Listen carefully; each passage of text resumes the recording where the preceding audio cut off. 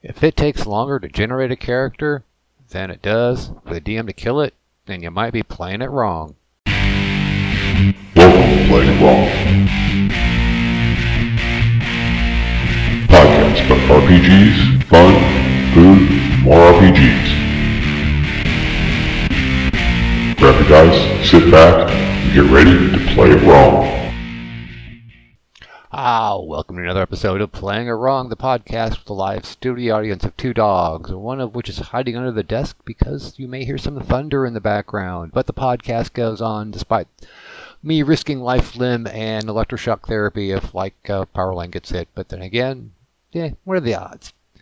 So what do we got this week? Well, I'm going to do a little rant. I don't have a really general rant this week, so we're probably moving on to the meat of the episode, which is me ranting on Urban Adventures with the Blight coming up, a little session summary, reading from the Little Brown Books, and, the D&D boot camp. So let's start this episode off with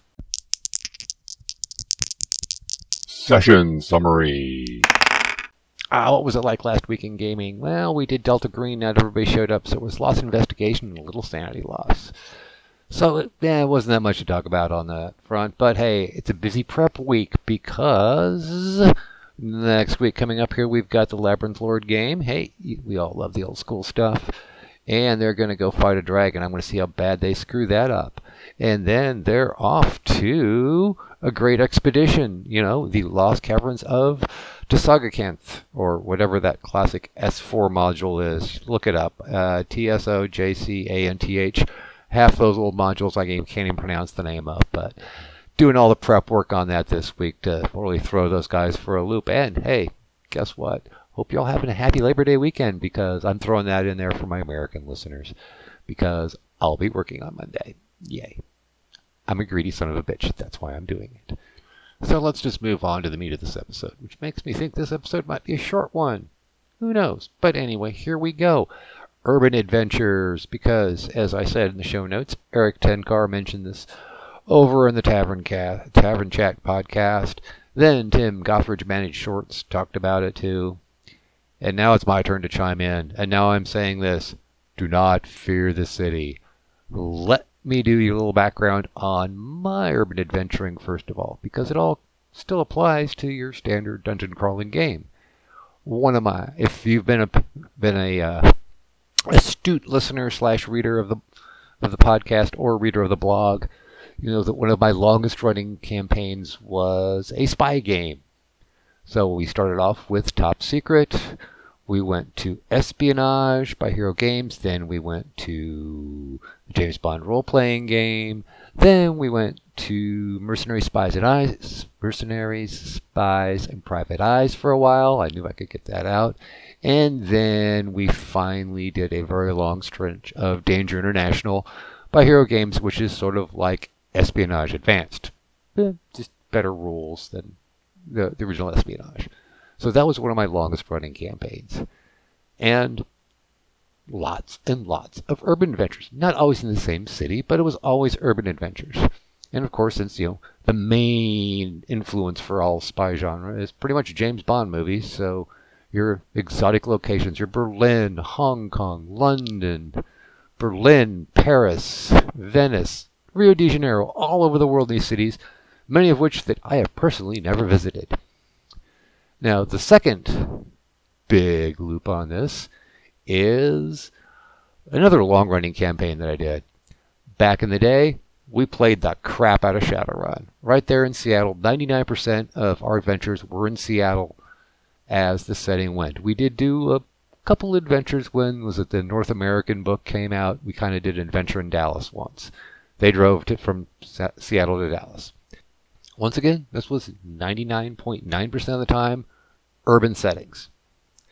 And then, I'm not done yet. Third, there is my new Bay City, which has gone through, sort of like the spy game, went through many iterations. It's my urban fantasy type setting, which the first time we ran it, it was with World of Darkness.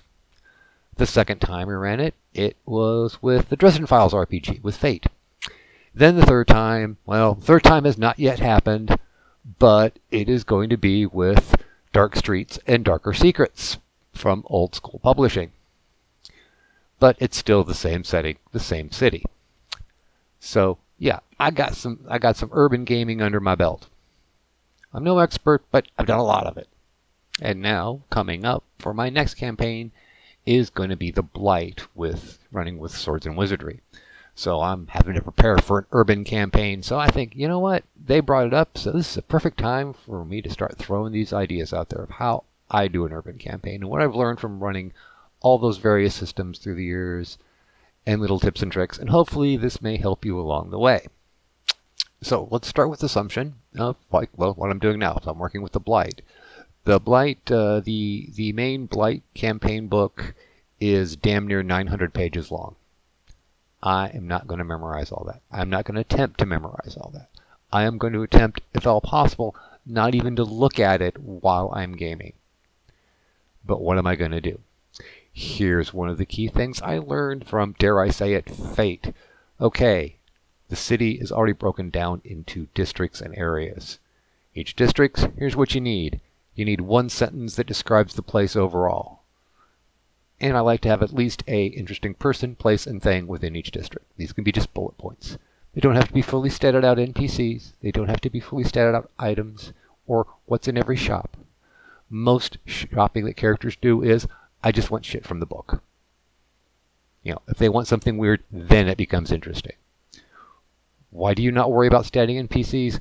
Because the player characters will choose which ones are interesting to them. You can have this fully statted, full backstory, interesting NPC, and they're going to, for some reason, focus on the beggar on the corner.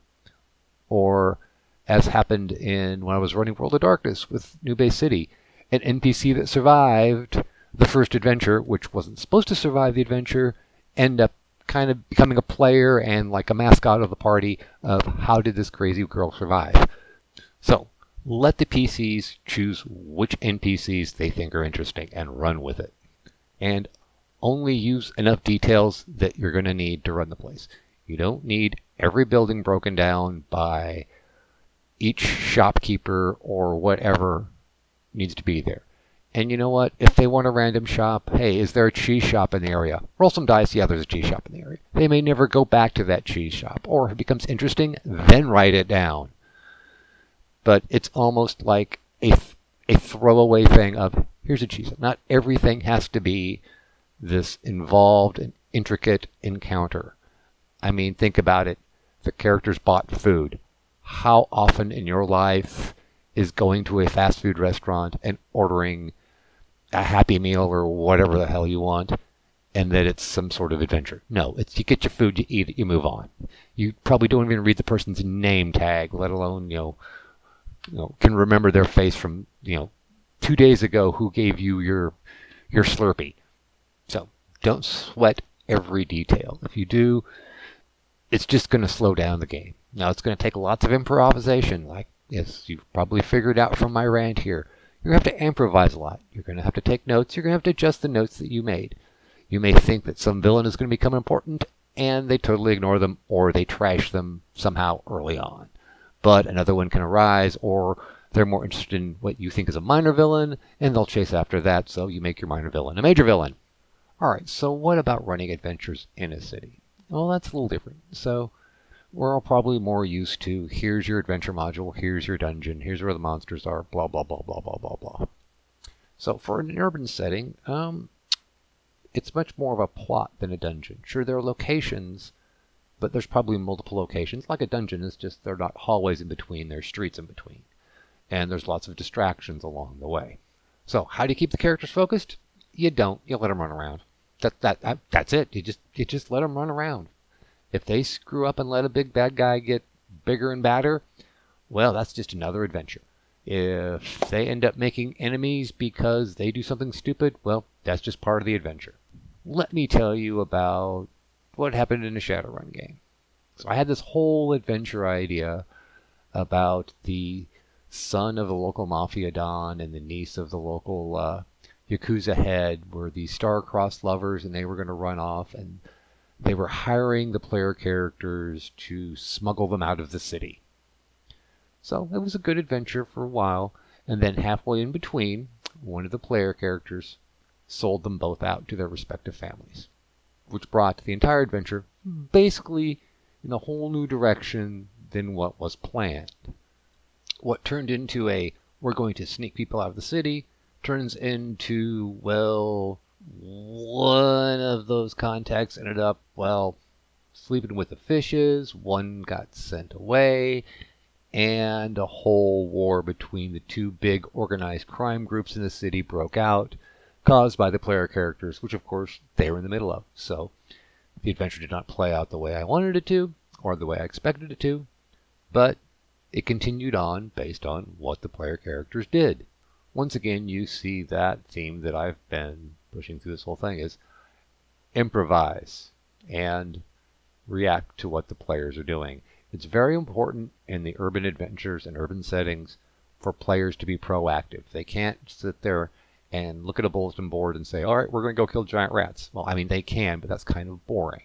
As soon as they start actually moving around with the city, interacting with the city, interacting with the NPCs, figure out what NPCs are important to them, and things start happening, and the player characters may cause more interesting things to happen than you could ever consider.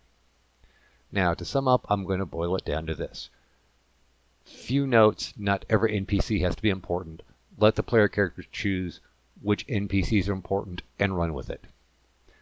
For plot, yeah, you can have your adventures, you can have your plots, but the PCs will be distracted and they'll run off in other directions, like I said in Shadowrun. For an example, when I was running New Base City with Dresden Files, the whole overall thing is, it's sort of like Buffy, but the characters are college students, not high school students. And one session, I was ready for them to go off on this adventure. Instead, they go, we're going to a frat party. So improvise and make that frat party interesting. Because there are other NPCs there that may like them and dislike them. And there's going to be conflict. Because conflict doesn't have to be violence. It usually is, but... So yes, improvise. The other one is, don't get too bogged down in the details. Too many details will slow things down. Too many details will also paint you as a game master into a corner.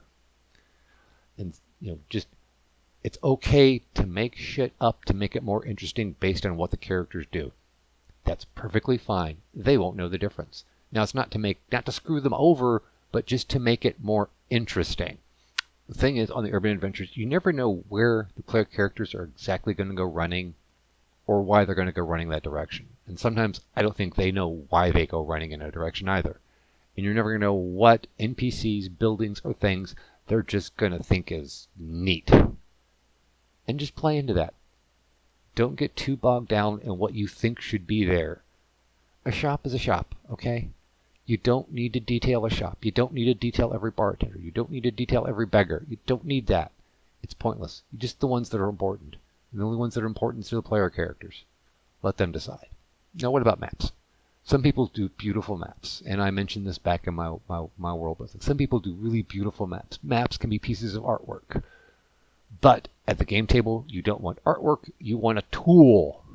So, just an outline and where the districts are, even if it looks like a kindergartner drew it, is perfectly fine, and that's all you freaking need. You don't need every street laid out in the city. You just need to know where everything is in relation to everything else.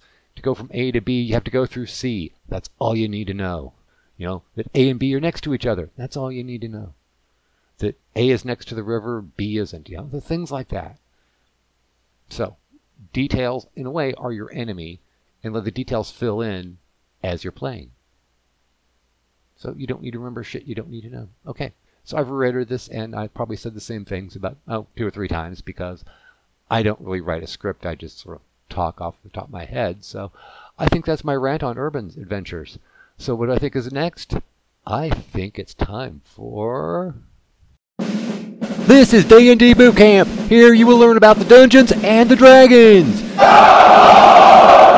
If you don't, you will die a horrible and embarrassing death. Your friends will loot your body and leave your cold corpse to be eaten by giant rats. Haha, D&D Boot Camp. Here's where I talk about, stuff for the new gamers. I was trying to think of what was I going to do. Last week I had my number one bit of advice. So, let's start off with this for new gamers. What do you need? Okay. as a brand new gamer, here's my number one thing I think you need. Get your own damn dice. Okay, you don't need the rule book, because those can be pretty expensive investments. You don't need all the minis. Once again, some of us have been, gathering these minis for years, so, yeah, we got lots of them, but it's taken a long time to get them. But dice. Dice are like a gamer trademark. It's your thing. It's your totem. And, the most important thing new gamers also need to learn about dice is there are rules about dice. I don't think there's a gaming table out there that has the rule of don't mess with other people's dice. You just don't touch other people's dice. Now, if you have something different experience, please let me know, because I have never, ever seen a single gamer just go, okay, so what? Some stranger is fondling my dice. You don't fondle other people's dice. Get your own, and they're cheap. Amazon, hobby store that you may be playing at. Under $10 you can get some dice, even though some idiots like me has spent $25 or more on a set of dice. But they're very special dice. So, get your own damn dice. Okay, that sounds mean, but get your own dice, please. It's a small investment, and hey, you know what? If you don't like playing, give them to somebody else at the table. They'll enjoy it. Now, a word from our sponsor. Well, actually, we don't have any sponsors, but hey, you can be a sponsor because you can subscribe to the podcast via Anchor, just as little as 99 cents a month. Or if you want to go all whole hog, you can visit the Patreon, the They Might Be Gazebos Patreon, and contribute there. There'll be links in the show notes, but hey, if you don't want to look at that, hey, it's patreon.com/They Might Be Gazebos for as little as $1 a month. Yes, you can support this show, and I can continue rambling on. I'm thinking about creating another tier, like $1 million tier. So the $1 million tier is, if you support there, then I will stop podcasting and blogging. But I don't know if anybody really do that, because I don't think that many people hate me, or at least that many rich people hate me. All right, let's continue on with the show. Tomes of Ancient Forbidden Knowledge. All right, so where was I on Little Brown Books? Because we were in Greyhawk, and oh yes, we are finally hitting the spell tables. So, let's see. We have asterisks for the new spells. So, in other words, these are brand new spells that came into D&D with Supplement 1. For Magic users at first level, there's Shield, Magic Missile, and Ventriloquism. Ventriloquism, don't you just love that? And, well, that's right. Magic Missile wasn't an original spell. Then let's see, we've got Darkness 5-foot Radius, Strength, Web, Mirror Image, Magic Mouth, and Pyrotechnics. Let's see what else. Explosive Runes, Rope Trick, Suggestion, Monster Summoning 1. And we have the other monster summonings, and then we get the extension spells. And then what do we get for Cleric spells? Let's see. Silence, 15-foot Radius, Snake Charm, Prayer, Speak with Dead. Those are the new spells. Of course, the 6th and 7th level spells are all new. And let's see what else. Oh, for Magic users, I forgot. The 7th, 8th, and 9th level spells are all new. So we're going to take a long journey through this chapter, because we're going to go through each one of these spells. And they are, it looks like, alphabetical by spell, roughly. Actually, we're going to start with this because there are changes to existing spells. They cleaned up some of this stuff from the original Little Brown Books. So we've got Charm Person. Your intelligence score depends how long it takes for you to make a slave again. So if it's below 6, you can save every month. Sleep, there's no saving throw. Shield is a new one. So what is it? You go to AC 2 versus missiles, AC 4 against other attacks, and the duration is 2 turns. Remember, a turn is 10 minutes. That's 20 minutes. Magic Missiles. All right. The original Magic Missile does 2 to 7. In case you're bad at math, that's 1d6 plus 1. And for every 5 levels, you get an additional 2 missiles when employing the spell. Range is 150 feet, or 150. Math is hard. And here we have a typo, because I'm going to finish up the first level spells, because this episode's going long, because they did an addition to the spell Direct Magic. the first level spell, Direct Magic. This is in my printing of Greyhawk. I don't know what year it was, but yeah, whatever. Yes, it says Direct Magic. Range 6 inches, duration 2 turns. There is no Direct Magic spell. And Ventriloquism, as the name implies, the spell allows the user to make the sound of his voice issue from someplace else, including such places as a statue, animal, etc. Range 6 inches, duration 2 turns. You know, it's a neat spell, but I wonder why you just couldn't have a class that just does that, the Ventriloquist. Alrighty, so we are rambling on this episode. Next episode, what? You want more spells? Okay, let's do the second level spells. All right. Darkness, 5-foot radius. Well, it's darkness, we expect, but it can be countered by a Dispel Magic or a Light spell. Because in 3rd edition, there was like all these weird shit, especially in Pathfinder. God. Strength. Increases a fighter's strength from 2 to 8 points. That's 2d4. We'll also increase the clerics from 1 to 6 points, and a thief by 1d4. When a fighter's strength reaches 18 or higher due to the spell, an additional determination of strength is made as already specified for strength 18. Duration is 8 game hours, or a hell of a lot of turns, or basically a third of a day. Web, it's already explained, but it's now a spell. Mirror Image, 1 to 4 images. Any attack on an image dispels it. That doesn't affect anyone. So, okay, Magic Mouth. Yeah, okay, it's a Magic Mouth. However, the Flubbit the Wizard makes an appearance here, but cannot exceed 25 words. Okay, it's kind of a neat spell, but there's a lot of details that doesn't need to be there. Pyrotechnics.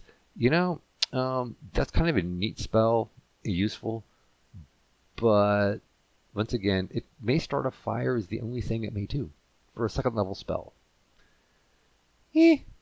You know, I think later on that could be really a cantrip. I make boom boom. Never mind. Alright, I'm going to pick up with 3rd level spells on the next episode. But hey, I want to thank you all for listening. It's been a fun episode. I've done lots of rants on this one. I hope you enjoyed it.